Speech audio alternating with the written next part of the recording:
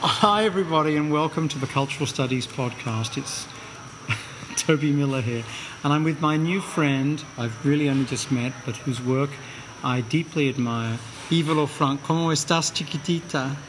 Muy bien, Ivalo gracias. Frank. Muy bien. Hola, Sudamérica. Exacto. Y entonces sí podríamos empezar con una conversación sobre tu trabajo actualmente, lo que haces en este momento. Uh-huh. Bueno, acabo de casi como terminar una época de mi vida donde estaba haciendo películas y un festival que trataba de Groenlandia. He estado trabajando con Groenlandia los últimos como 8 años o algo así. Nací en Groenlandia, quizás tengo que explicarlo un poco. Nací en Groenlandia y luego mudé para Dinamarca y luego mudé a Paraguay en Sudamérica y luego, o sea, estaba, no sé, viviendo en diferentes partes del mundo. Pero después de como 30 años o algo así, tengo 40 ahora, después de... Muy joven en mi opinión. Muy joven, 40 sí. es nada. Pero después de como 30 años o algo así, tenía ganas de regresar a mis raíces, como se dice. Y por eso... sí, regresé a Groenlandia. Pensé que una forma buena de regresar era con un proyecto, porque así puedes encontrar a la gente así mirándolos en los ojos si trabajas con ellos, en mi opinión. Sí. Es para mí mi mejor forma de conocer a alguien, es trabajar con ellos. Y estamos aquí en Illinois, al como medio oeste de los Estados Unidos, ¿no? En un pueblo que es como un pueblo colegio, digamos, como Classic College Town o algo así, que es la Universidad de Illinois en Champaign-Urbana. Y estamos en un congreso sobre los documentales del Ártico, ¿no? Y la cosa es que mi huésped este día es la estrella del evento, a causa, por un lado, de tus películas, pero también tu trabajo como directora del festival, ¿no? Entonces, podríamos empezar tal vez con un poco de un discurso sobre tus películas, porque yo vi anoche una película en particular tuya que me encantó, que se llama Echoes, ¿no? Y sobre todo en tu obra me parece hay por un lado una consideración de cuestiones del imperialismo, colonialismo, indigenismo. Por otro lado, y hay 3 lados, por otro lado cuestiones del arte, de lo estético, etcétera, etcétera. Y también sobre el clima, el cambio climático, lo medio ambiente, etcétera. Y hay un dinamismo, yo creo, ¿no? Entre estas fuerzas en Ecos, ¿no? Gracias. Nada. Pero puedes explicar a Ecos. Bueno, es siempre muy interesante escuchar las opiniones de otros, y en particular de académicos. O sea, no es para burlarme de ustedes, pero en serio que lo es, porque trabajo muy intuitivamente. Okay. Por eso, o sea, normalmente cuando hago un trabajo, o sea, casi no pienso. O sea, es como que... O sea, claro que hago un montón de research antes de ir para un lugar, por ejemplo, el este de Groenlandia. Pero al momento de entrar es más... Es completamente intuitivo, sí. Es como que saco mi cabeza un poco. Y es más así que por ejemplo, o sea, en el caso de Kulusuk, donde tomé a Ecos, había un aeropuerto abandonado de la Segunda Guerra Mundial, y escuché de este lugar, no sabía que estaba, y solamente, o sea, la gente estaba hablando de ese lugar y solamente sentí que había algo interesante allí, que tenía que ir para allá y grabarlo. Y toda esa cuestión de cosas abandonadas, donde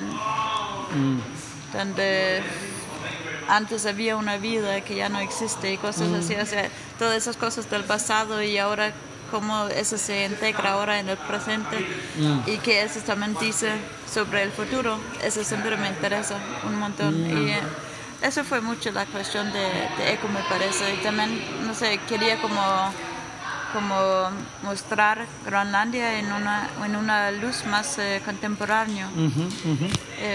Porque también hay como un discurso sobre Groenlandia que es muy tradicional, que la gente, hay como ese deseo de mantener Groenlandia también en esa, ¿cómo se dice? En ese discurso de los indígenas que viven en una forma de antes que no han cambiado y así. Y no sé, no es así. O sea, Groenlandia cambia como todo el mundo y también es un lugar hacia... Es 2015 y es, no sé, es un lugar súper moderno y tienen una historia también, que donde había Segunda Guerra Mundial, la Guerra Fría, no sé, the Cold War. Sí, Guerra Fría. Y, o sea, todas las cuestiones políticas, también el Ártico, lo que pasa políticamente en el Ártico, todo eso tiene muchísimo que ver con Groenlandia. Así que es un lugar súper contemporáneo. ¿Y puedes explicar un poquito la historia de la región y sobre todo el papel de Dinamarca, ¿no? Porque algunos de los... Los sudacas. Sí, exacto.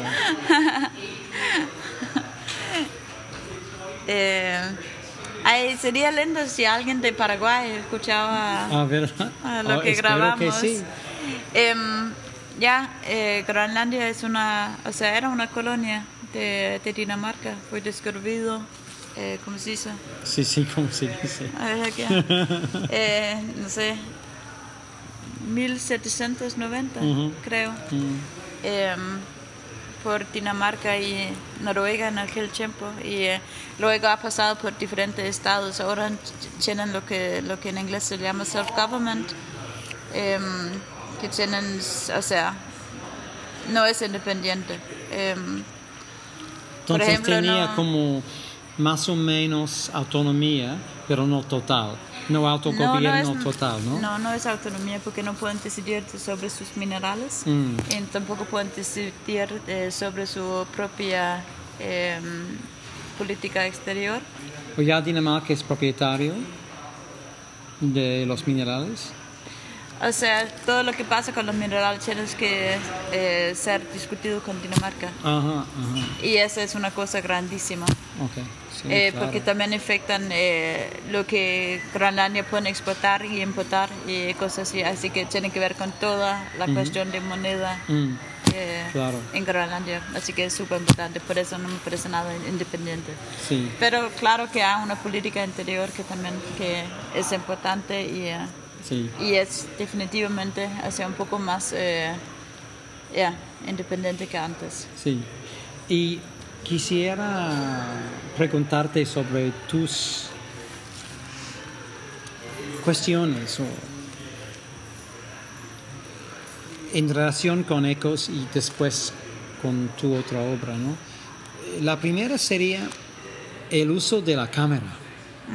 Porque para mí es una película, un documental impresionante, es tan belleza, es una belleza, es como una obra muy linda, ¿no? Pero también con el sentido filosófico del poder y el horror de la humanidad, ¿no? Y para mí como espectador, un factor en el éxito del cortometraje sería sin duda la cámara que no está movilizando, o sea, la cámara estática, ¿no? ¿Puedes explicar un poquito esta decisión como directora? Sí.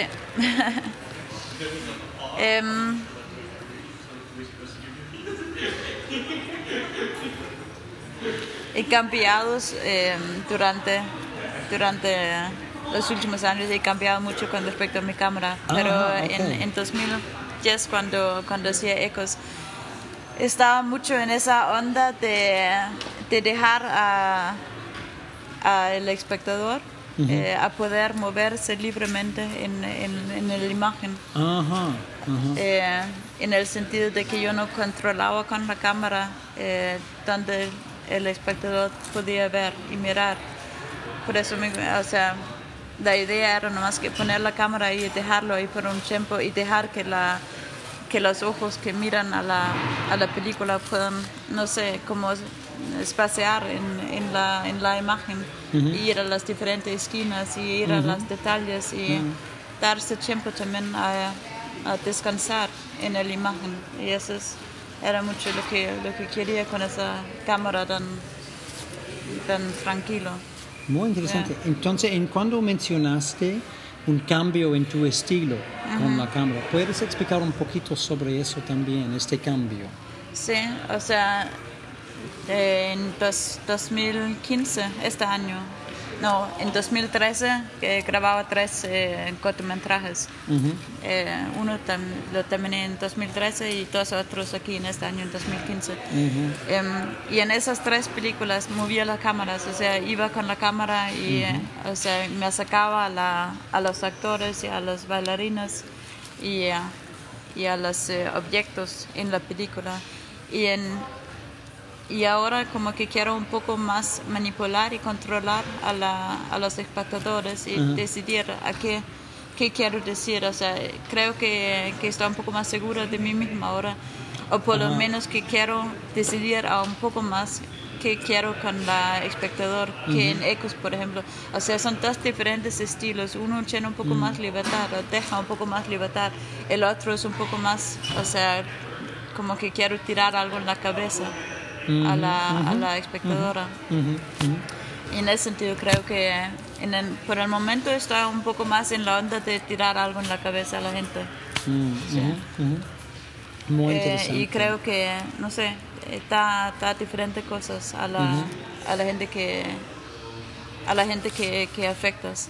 Porque a veces es también bueno que la gente te provoca y te tira algo, creo. Pero creo que en el sentido con Greenlandia, creo que era importante, o sea, no sé, o sea, dejar a la gente un poco en paz y decir nomás, o sea, venga acá y hacer un paseo y miren un poco qué pasa acá y tomarlo así un poco tranquilo, porque también eran objetos, o sea, súper grandes, se trataba de guerras, se trataba de, como decís, de cosas políticas muy, muy, muy grandes. Y ahora en mis últimas películas eran cosas muy personales, muy más particulares. Sí. Y por eso tenía esa ganas de también acercarme mucho a la gente con quien comunico. Y otra pregunta sobre Ecos, y después podríamos hablar un poco sobre otros proyectos tuyos, ¿no? Y mencionaste que antes de empezar de hacer la cinematografía, estás averiguando mucho, hay mucha investigación, y después es más como un método intuitivo. ¿Puedes explicar para nosotros tu proceso de averiguar antes de filmar?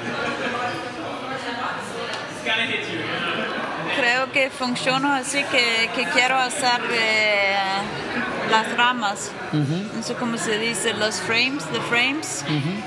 O sea, me gusta como construir una estructura y hacerlo muy, muy, muy sólido. Entonces, como, lo que está enfrente, lo que está en la pantalla. Es como hacer una casa, en la vista es de como la hacer cámara. Una casa sin muebles. Sí. Okay. Sí. Hago las paredes y son súper duras, o sea, sé exactamente lo que me interesa, pero luego lo que ponen adentro de esa casa, eso es muy, muy intuitivo, así que sé. Por ejemplo, con Ecos leí un libro buenísimo de Andrés Magnussen de Islandia, y él ha escrito un libro que se llama Greenland. Lo recomiendo a todo el mundo. ¿Verdad? Okay. Muy bueno. Gracias. Y lo escribí cuando el gobierno islandés estaba decidiendo sobre la explotación de la tierra en Islandia.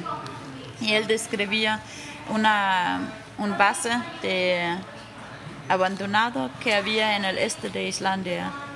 Y formaba parte de esa línea que había de Canadá sobre Groenlandia hasta Islandia, que era como, o sea, que Estados Unidos usaba para investigar a Rusia durante la Guerra Fría, creo que se llama así. Sí. Bueno, y de ahí empecé a investigar nomás en toda esa cuestión de esas bases abandonadas de esa guerra y dónde habían y cómo funcionaban y las historias que rodeaban a esos lugares. También los animales, o sea, porque hay mucho, por ejemplo, polar bears. Sí. No sé, como los oso polares, oso polares, sí. En ese lugar porque están en el medio del hielo y cosas así. O sea, empecé nomás a investigar toda esa cuestión y luego quería ciertas personas en mis películas, quería personas con un pasado internacional, por ejemplo. Sí, claro. Porque es Groenlandia, es el este, es en the middle of nowhere y querían algo muy internacional en ese middle of nowhere. Como donde estamos aquí, de hecho. Exacto. Bueno, y en ese sentido construía de poco a poco mi casita, mis paredes. Y luego iba a Groenlandia, iba con mi team, o sea, con mi equipo, ¿no? Sí, con mi tipo de sonido y tenía una mujer que hacía la cámara, iban con las dos personas y lo grabábamos todos en 8 días. O sea, muy rápido. Era la primera vez que estuvimos ahí. Sí, pero era en el tiempo donde había luz 24 horas al día. Había luz todo el tiempo. Entonces fue posible como utilizar todo el tiempo a través. Sí, no quieres dormir. Sí. O sea, tu cuerpo cambia. Entonces, cuando estás en ese lugar. Más o menos se puede hacer el trabajo de como un mes en una semana. Sí, y también estás como un estado así como de éxtasis, algo así, sí, porque tu cerebro cambia. No, en serio. Estás así como tus ojos se ponen así subabiertos. Totalmente, ¿no? En estos momentos. En Berlín, sí. No, pero o sea, lo digo también un poco en serio, porque te pones como un poco en un estado así de éxtasis cuando estás en esas situaciones con luz constante. ¿Sabes? Puedo imaginar. Tu cerebro cambia definitivamente. Porque, de hecho, la calidad de la luz en este cortometraje documental, obra de arte, no sé cómo se puede describirlo, es extraordinario, ¿no? Es una cosa maravilla en la obra, creo yo. Ok, ahorita quisiera cambiar un poquito para hablar sobre otra película que yo no vi, solamente un poquito, un teaser, que es sobre la cárcel, ¿no? Y yo soy una persona con mucho interés en la obra de Frederick Wiseman y sus documentales, ¿no?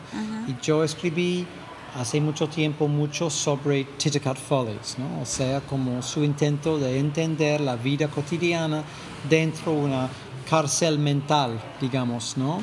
En Massachusetts. Y por 20 años no fue posible mirar este documental a causa de varias decisiones legales, ¿no? Intentos por las autoridades estadounidenses, ¿no? Prohibir la oportunidad de ver el documental. Y parece que en tu caso estás ofreciendo una mirada sobre la relación colonial, mental, gubernamental de la cárcel entre Dinamarca y su posesión, su propiedad, ¿no? ¿Puedes explicar un poquito esta película? Bueno, primero quizás tengo que decir que no hay presiones en Groenlandia. Sí. O sea, hay como una clase de presión en Groenlandia, pero es es como un check-in, o sea que... ¿Cárcel casi abierta? Sí, exacto. Sí, yo digo prisión. Tú lo llamas cárcel, una cárcel, ¿ok? Perdón, no fue una corrección mía para nada. ¿Hablas español mejor? Yo soy paraguaya. Ok, perfecto. No, bueno, y por eso cuando o sea, que normalmente cuando una persona en Groenlandia comete un error o un crimen o algo así, o sea, van a la cárcel, pero cuando y van a ese check-in cárcel, donde, o sea, pueden dormir en la cárcel, pero luego por la mañana se pueden ir al trabajo, ir a la escuela, o lo que normalmente hacen en su vida. Por eso, si una persona comete un crimen como muy, muy grave, donde luego sea juzgado que esa persona es psicópata, o enfermo mental, lo envían a Dinamarca y ahí hay como una prisión así, una cárcel, hospital, donde luego sean encarcelados por un tiempo indefinido. ¿Verdad? Y ha sido una película con 5 de esas personas que están en esa cárcel. Y lo hacía en negro y en blanco. Y fue conversaciones sobre sus pensamientos, sobre, no sé, la vida, el amor, extrañar a Groenlandia y no sé, y lo que pensaban de, no sé, del mar y de todo, cosas así generales. Pero no sus llamados no crímenes. Sus crímenes, no. No, interesante. No, o sea, claro que tocábamos un poco sobre el tema de sus crímenes, porque es imposible no hacerlo, porque también hablábamos de miedo y hablábamos también de su miedo de regresar a Groenlandia. Y uno de los tipos, por ejemplo, ha cometido muchísimos crímenes, la misma cosa. No sé si puedes adivinar lo que ha hecho, pero es muy, muy, muy feo. Y muchísima gente en Groenlandia es muy, muy enojado con ellos, sobre todo los padres. Entonces un regreso sería tal vez fatal o al menos horrible. Es por lo menos peligroso. Sí. O sea, como él dice, la gente en Groenlandia es muy buena para perdonar. Y yo también lo veo así. Yo también creo que la gente en Groenlandia es muy aceptante. O sea, son una gente que es muy buena a perdonar a otra gente. O sea, por ejemplo, había otro tipo en mi película que ha matado al hermano de su mamá. Y la familia lo habían perdonado. O sea, él regresó y estaba en Groenlandia de vacaciones 2 semanas. O sea, en 2011, o sea, el año antes de que yo hacía la película. Y ahí encontraba a toda su familia, y se daban la mano y se abrazaban y lo abandonaban y luego lo perdonaban y así. Y ese veo yo también es una parte muy grande de la mentalidad groenlandesa. Pero claro que hay casos donde es tan grave que es muy difícil perdonar a cualquier persona. Sobre todo cuando se trata de niños, o de tus niños, ¿sabes? Y así casos habían, por supuesto. Pero yo les quiero mucho a la gente en mi película. Yo llegaba a quererles muchísimo. Sí, claro que sí, había una confianza muy, muy, muy grande. Y lo hacíamos toda la película sin bodyguards, sin nada, así que les encontraban así directamente. Sí, lo mencionaste anoche, yo creo, ¿no? Sí. Porque tuviste una confianza con ellos, pasar el tiempo juntos, ¿no? También era nomás que lo quería así, porque pensé, o sea, yo quiero tener una conversación honesta de confianza con esa persona. Sí. No creo que eso es imposible si su bodyguard está sentado al lado. Simplemente no creo que iba a funcionar. Entonces mejor ni probarlo.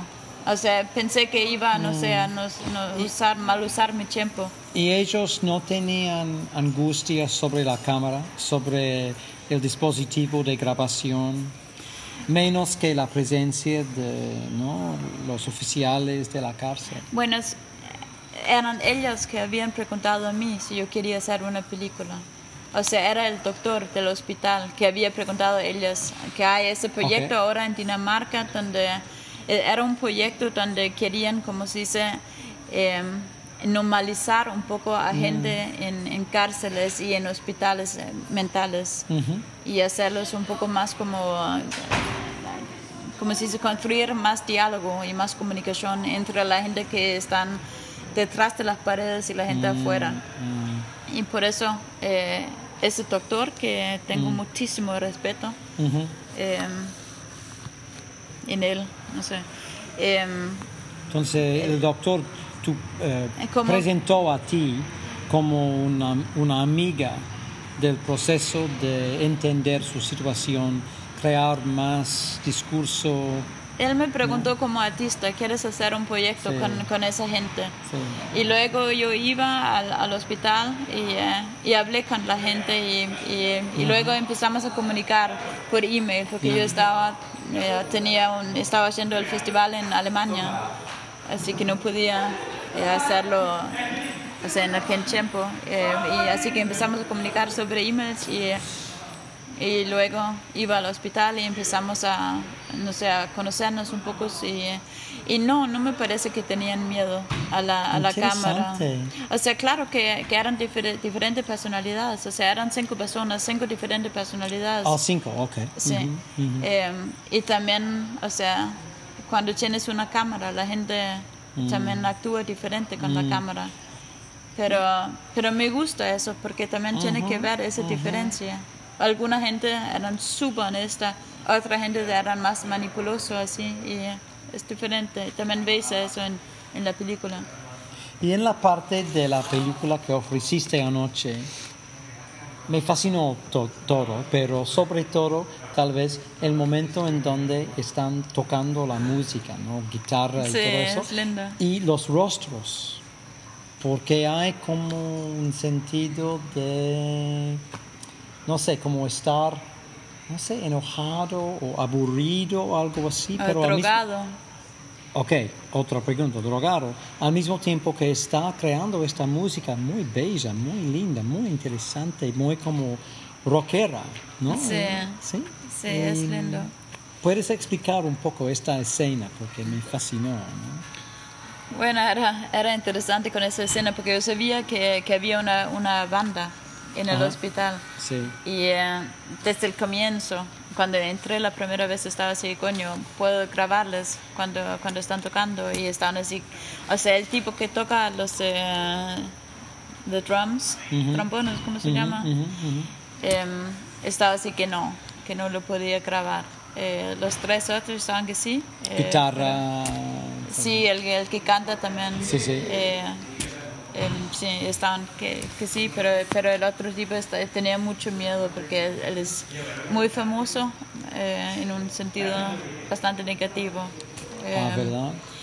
Sí, es feísimo lo que ha hecho y ahora casi no está vivo más, o sea, está brain dead ahora, desde hace medio año, algo así.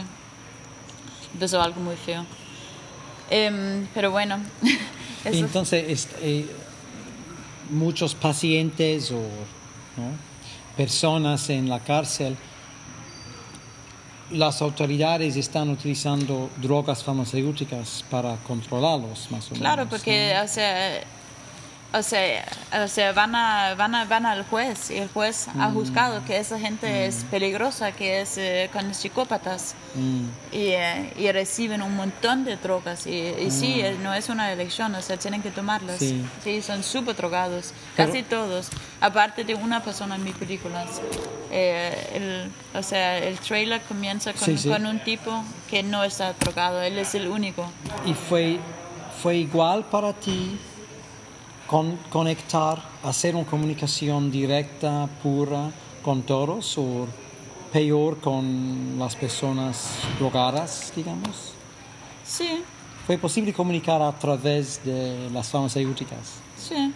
Interesante, ¿no? Sí. O sea, claro que es diferente, o sea, como hablas, o sea, por ejemplo, con el joven ese que no es drogado, o sea, claro que, o sea, era más como, no sé, hablar con un amigo, donde hay ese contacto más fácil. directo. Sí. O sea, con otro, o sea, era más, o sea, él había otro que tenía mucho más miedo. O sea, pero yo no lo veo tanto en el sentido de ha tomado más o menos droga, pero más en cómo son como personas. Y vi a otro que, o sea, sé que están drogados, pero yo lo veo más como más o menos miedo, o más o menos tímido, o más o menos abierto, ¿sabes? Claro. Y así los encontraba. ¿Y todos son hombres? No, no. Hay mujeres. Perdón, yo recuerdo en el trailer fue una mujer. Había una mujer ya. Sí, ok. Sí. ¿Y fue una diferencia para ti como mujer en la interacción con hombres en comparación con mujeres o no? No. O sea, habían 18 personas en total. Okay. En todo el hospital. Y en mi película hay 4 hombres y una mujer. Y en total hay más hombres que mujeres. Y claro que había, no sé, un par de hombres que estaban así un poco que, wow, hay una mujer aquí. O sea, habíamos todas mujeres. Coquetonos. O sea, claro que hay eso, pero también había una mujer que estaban completamente así asaltándonos, porque, o sea, ella no le importa si es una mujer o un hombre, ella nomás asalta a cualquiera, ¿sabes? Así que también o sea, son también personas donde los límites quizás no son tan definidos. Y o sea, para mí, o sea, yo tenía... O sea, si puedes hablar de miedo, tenía igual miedo a las mujeres que a los hombres. O no miedos a las mujeres y a los hombres. O sea. Bueno. Sí. Había una mujer que me parecía un poco... Me daba un poco así los... ¿Verdad? Sí. Pero ella también, o sea, ella o sea, era muy famosa porque atacaba mucho a gente. Ella era muy rápida. Y así, con ella tenía que tener un poco de miedo. Sí. Pero imaginar. Sí, con ella, o sea, hacía una entrevista con ella, pero con bodyguard y no funcionó. ¿Verdad? ¿Y no usaste en la película? No. Esta entrevista. No funcionó, pero no permitían que me encontraba con ella sin bodyguard. Porque el doctor o alguien dijo no estaría segura. Sí. Sin, ¿no? Sí, porque ella siempre rasca su nariz muchísimo antes de tener un ataque. Y justo antes de hablar conmigo estaba rascando su nariz muchísimo. Entonces, perdón, pero puedo entender lo que fue la interpretación por parte de los oficiales, ¿no? Sí, el doctor estaba así como interesante. No. Es como en el póker, el tell, ¿no? Como la señal que dice, ¡ay, Dios! Sí, pero lo rasca tanto que le sale la piel y todo. Sí. O sea, si realmente se rompe. Sí. Interesante. Bueno. ¿Y cómo elegiste este tema? De los psicópatas. Sí. Bueno, ellas eligieron a mí. Y primero no quería hacerlo porque tenía miedo de no poder hacerlo en una forma que no sería demasiado negativo con respecto a Groenlandia. Y estaba un poco así preocupada con cómo represento a Groenlandia, porque hay muchísimas representaciones de Groenlandia totalmente muy negativas, y sobre todo en Dinamarca, supongo. Sí, racismo, anti-indigenismo, colonialismo, etcétera, ¿no? Sí, exacto. Un poco como los indígenas de Sudamérica, que también hay, o sea, bastantes, ¿cómo se dice? Películas que también son un poco así negativos. O sea, ahora es diferente ahora, pero en Dinamarca por lo menos había muchísimas cosas negativas sobre los indígenas, sí. Y por eso estaba principalmente así que no lo quería hacer. Y luego decidí que era demasiado importante y interesante hacerlo. Y también quería influir en, no sé, la política sobre el tema. O sea, ¿sabes? O sea, lo siento muchísimo por esa gente y quiero que construyan a un hospital en Groenlandia donde la gente pueda regresar. O sea, no me parece justo que están en Dinamarca a 4.000 kilómetros de su casa. Es feísimo. Es horrible. Sí, ¿no? Creo que dijiste anoche que hay la posibilidad de una nueva cárcel, ¿no? En más o menos su hogar, ¿no? En su patria, en donde no sería necesario irse a Dinamarca, ¿no? Están construyendo una cárcel, pero no un hospital. Así que la gente que yo visitaba, o sea, los psicópatas todavía tienen que quedarse en Dinamarca. Pero por lo menos están construyendo algo donde la gente que están encarcelada en Dinamarca pueden regresar a Groenlandia. Y quisiera preguntarte un poquito sobre esta cuestión de la idea de un enlace, una conexión, una red entre los indígenas en algunas partes del mundo. Pero ya mencionaste que hay problemas con los estereotipos, ¿no? Usados contra los indígenas en América Latina, y también, ¿no?, en Europa. ¿Puedes explicar un poquito esta tendencia de crear estereotipos por los indígenas, ¿no? La tendencia, o sea, es muy diferente en cualquier parte del mundo, pero o sea, cuando yo vivía en Paraguay, por lo menos había muchísimas, ¿cómo se dice? O sea, imágenes negativas y, o sea, todo el discurso sobre los indígenas a mí me parecía era muy, o sea, faltaba el respeto completo. O sea, y todavía en Paraguay hay problemas. Los indígenas fueron matados un montón hace 2-3 años, no sé. O sea, no sigo la política en Paraguay, en Sudamérica, o sea, así día a día, pero sé que todavía pasan cosas feísimas con los indígenas que no realmente llegan a un lugar político o que no sean investigados suficientemente como a darles el respeto que sería justo. Pero en el caso, por ejemplo, de Noruega, Suecia, Dinamarca, ¿cómo están las relaciones entre los dominantes, ¿no?, en la población y los indígenas? O sea, es diferente, o sea, porque también tienes indígenas en Escandinavia, o sea, los Sami, los Sami sí. people, sí. Pero, o sea, creo que es diferente también porque no puedes ver que son indígenas. O sea, suena un poco superficial, pero se ven muy, muy, muy parecidos. O sea, casi si no dices él es Sami, o sea, no puedes ver quién es Sami, quién es noruego y así. Y creo que eso tiene algo que ver, por lo menos esa apariencia. Pero no hay una ideología como mestizaje que aplica en Escandinavia, ¿no?, como en América Latina.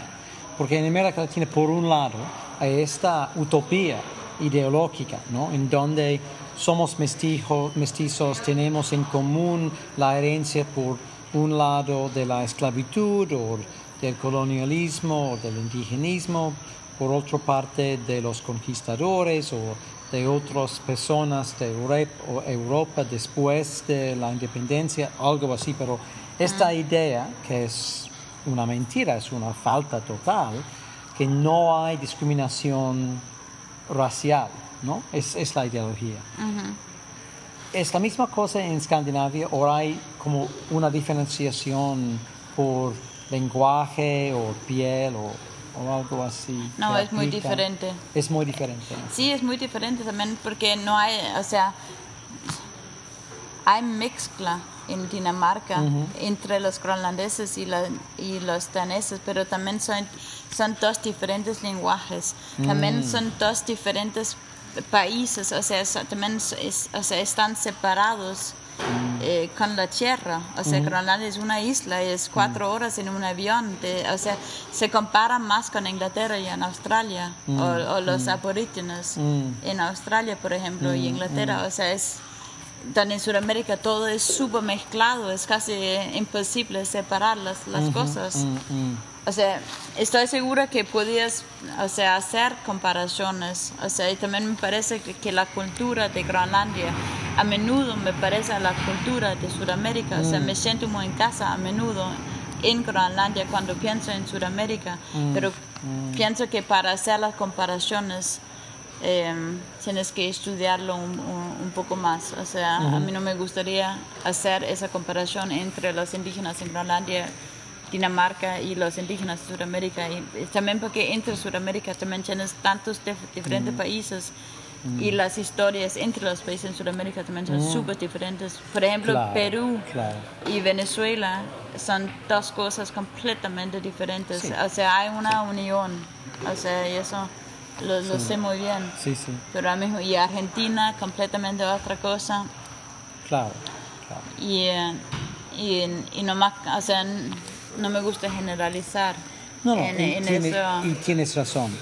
Fue simplemente porque mucho de mi público por este podcast están en América Latina y hay diferencias como mencionaste, pero al mismo tiempo más o menos en muchas partes hay esta ideología muy utópica, del mestizaje, pero es diferente y tal vez que muchas personas allá no tienen mucha familiaridad con la situación en Escandinavia, ¿no? Uh-huh. Porque hay muchas conexiones, cotidianas o algo así. Sí. Interesante porque estaré en Oslo en 5 semanas, enseñando el periodismo de desarrollo. Y los alumnos son indígenas a través de América Latina, porque en Noruega tienen becas para apoyar los indígenas y su periodismo, pero no hay mucha gente quienes son hispanohablantes. Entonces, Pero bueno. Interesante. Sí, muy interesante. Tú debes participar, de hecho, en el futuro, ¿no? Pero bueno. Invítame. Claro. Voy a contactarte, voy a ponerte en contacto con mi amigo Roy Kruvel, otra víctima del podcast. Y Roy Kruvel es noruego, hispanohablante, fue ingeniero, ahorita es periodista, fue periodista por los zapatistas. Okay. En los 90, en México. Y esos días, pobrecito, es profesor de periodismo, pero también activista medioambiental. Y nosotros trabajamos juntos. Pero bueno, tenemos solamente como 5 minutos más y muchísimas gracias después de un performance tuyo increíble durante el Congreso, tengo que decir, por participar. Pero quisiera terminar con algunas palabras sobre Greenland Eyes. ¿Y puedes explicar un poquito a nosotros lo que es tu festival y su intento, y todo eso? Uh-huh. La historia, del evento. Sí. Bueno, lo comenzamos, era un festival se llama Greenland Eyes International Film Festival y podías creer que solamente se trataba de películas, pero se trata de películas, también se trata de arte, de música y también tenemos así simposios académicos y performance. Bueno, y era un festival que comenzamos en Berlín en 2012 porque había un montón sobre Groenlandia en las noticias cuando empezaba toda la cuestión de minerales y todas esas cosas de los chinos en Groenlandia, había muchas cuestiones de cómo se dice, importar trabajadores de China en Groenlandia, había muchas cosas sobre Groenlandia en las noticias y a mí me parecía que faltaba como voces de groenlandias a explicar, por dar su punto de vista, dar como su input a todas esas discusiones. Por eso comenzamos el festival en Berlín y luego en 2014 quería como llevar al festival por todo el norte para discutir toda la cuestión del colonialismo y de postcolonialismos también y también discutir la cuestión de reconciliación, creo que se llama en español. Y llevamos al festival por 9 diferentes lugares en el norte y discutíamos todo lo que se trataba de Groenlandia y del norte de Escandinavia y cómo son las relaciones ahora y cómo eran cuando son ahora y a dónde queremos ir. Y tenemos que hablar de algo, hay cosas muy dolorosas todavía y tratamos de como hablar un poco de eso. Luego, al final del tour por Escandinavia, nos llamaban de Estados Unidos y preguntábamos si queríamos llevar al festival a The Smithsonian National Museum para Sí, para terminar el festival allá y para formar parte de cuando Estados Unidos tomaba el lead en el Arctic Council, no sé cómo se llama. Sí, ahorita es como el jefe del Consejo Ártico por Exacto. 3 años. 2 años. Sí. Hasta 2017, creo. Sí, exacto. Sí. Y el Consejo de Ártico es como este grupo de los países involucrados en el Ártico como gobernadores del Ártico, ¿no? Exacto. Y es como ruso, Canadá, Estados Estados Unidos. Noruega, Dinamarca. Sí. Eso es, creo. Sí. Sí. Sí, deciden todo lo que va a pasar en el Ártico, sobre, políticamente, culturalmente y ecológicamente, con el environment. Y económicamente, por supuesto. Bueno, y cuando Estados Unidos tomaba esa posición, o sea, había un montón de eventos en Washington, D.C. y lo que se pronuncia de vez en cuando en México, Washington. Exacto, el capital. El capital, Washington, donde se hace business. Exacto, donde se hace la política. Bueno, y sí, fuimos a Washington y trabajamos con el Smithsonian, fue buenísimo. Y, ¿Verdad? Muy bien. Buenísimo. Tengo un montón de respeto por ese museo. O sea, es también problemático, lógico. Hay muchos artifacts de todo el mundo. Sí, como hay muchos ladrones en el nombre del conocimiento, digamos, ¿no? Y artefactos que son más o menos robados. Totalmente, son evidentes, como en Gran Bretaña, son todos los imperialistas. Exacto. ¿No? Evidencia de sus conquistadores probando, ¿no?, su legitimidad académica o intelectual o algo así, yo no sé, ¿no? Guácala, ¿no? Sí, muy cierto. Pero son también, o sea, hay muchísimo talento. Ellos son definitivamente muy inteligentes, gente muy inteligente. Y hacíamos el festival ahí 3 días y también en la embajada de Dinamarca, que también es en Washington. ¿Verdad? Muy bien. Durante un día mostrábamos cortometrajes de Groenlandia cuando había en European Open Door en Washington de todas las embajadas de European Union. Ahí teníamos la UE, ¿no? Se dice. Sí. Bastante interesante. Y para terminar esta vez, pero quiero obtener una promesa tuya, regresar al pod en el futuro en algún momento, ¿no? Sí, lo prometo. ¿Sí? Gracias. Pero para terminar esta conversación, muchísimas gracias por tu tiempo, ¿no?, tus ideas y, ¿no?, tu generosidad.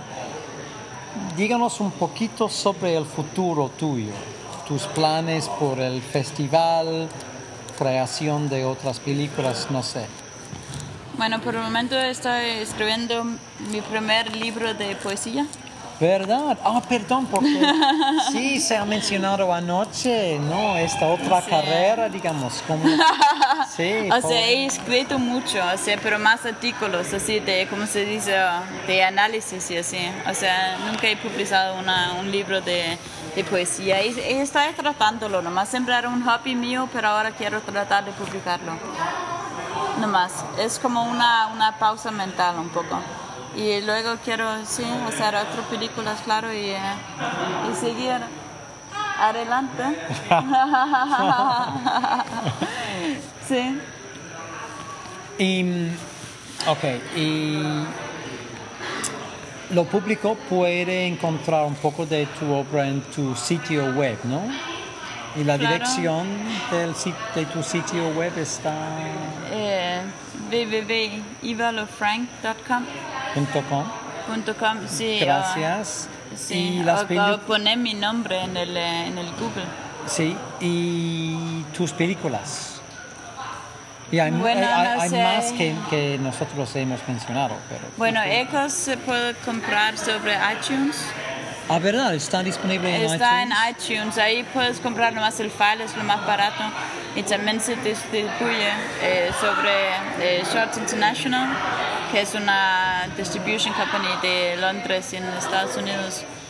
Open es difícil, hay que contactarlo a mí porque hay condiciones especiales para los prisioneros en la película. Está a causa de los derechos humanos. Exacto. De las personas involucradas. Para proteger a la gente bien. de la película. Muy Así importante. que normalmente para mostrar esa película normalmente yo tengo que venir también con la película. Ah, ¿verdad? O sea, es lo mejor. Ella quiere boletos a través del mundo, hombre. No, es una Condición, precondición. Es un acuerdo con el doctor. Entiendo. Pero hay también, o sea, lo también, no sé si le he mostrado sin mí. Es porque, o sea, tenemos una cara que no puedo matar a la película, así. O sea, que... Pero, no sé. Se puede discutir, pero solamente que es un poco... Importa muchísimo, por supuesto, los derechos humanos, cuestiones de los derechos a las imágenes y todo eso. Y es una cuestión de lo ético, de lo documental en general. ¿No? Es por la seguridad de los prisioneros que están en las películas. Claro, porque decidían formar parte de la película sin, ¿cómo se dice?, con sus caras abiertas. Tus fans. Entonces, muchísimas gracias, ¿no? Fue un placer experimentar un poquito tus ideas, también en mi caso ver tus películas, ¿no? Y puedo decir nada más que recomendar a todos los escuchadores, ¿no? Intentar ver a tu obra y sobre todo invitar al festival a América Latina, ¿no? Porque sería bastante interesante para los indígenas, pero también personas con interés en la cuestión de los enlaces, entre los indígenas a través del mundo. Sí, tiene mucho en común. Hay cosas en común y cosas diferentes igual, ¿no? Sí. Pero impresionante, y literalmente tengo que decir que en el caso de la película Echoes, estoy hablando sobre Echoes todo este día. Mira, otra cosa. Hay como una fiesta acá. Hay una fiesta, es la primera semana para todos los alumnos en esta universidad. Aquí, ellos tienen con muchos juguetes como animales grandes, ¿no? Que están compartiendo en los salones. Pero se verán jóvenes comparados con nosotros, ¿no? Pero sobre todo, Echoes es una película impresionante en el sentido estético, también político, juntos, para mí. Entonces, muchísimas gracias por tu arte y tu generosidad. Gracias a vos. Y gracias a ustedes.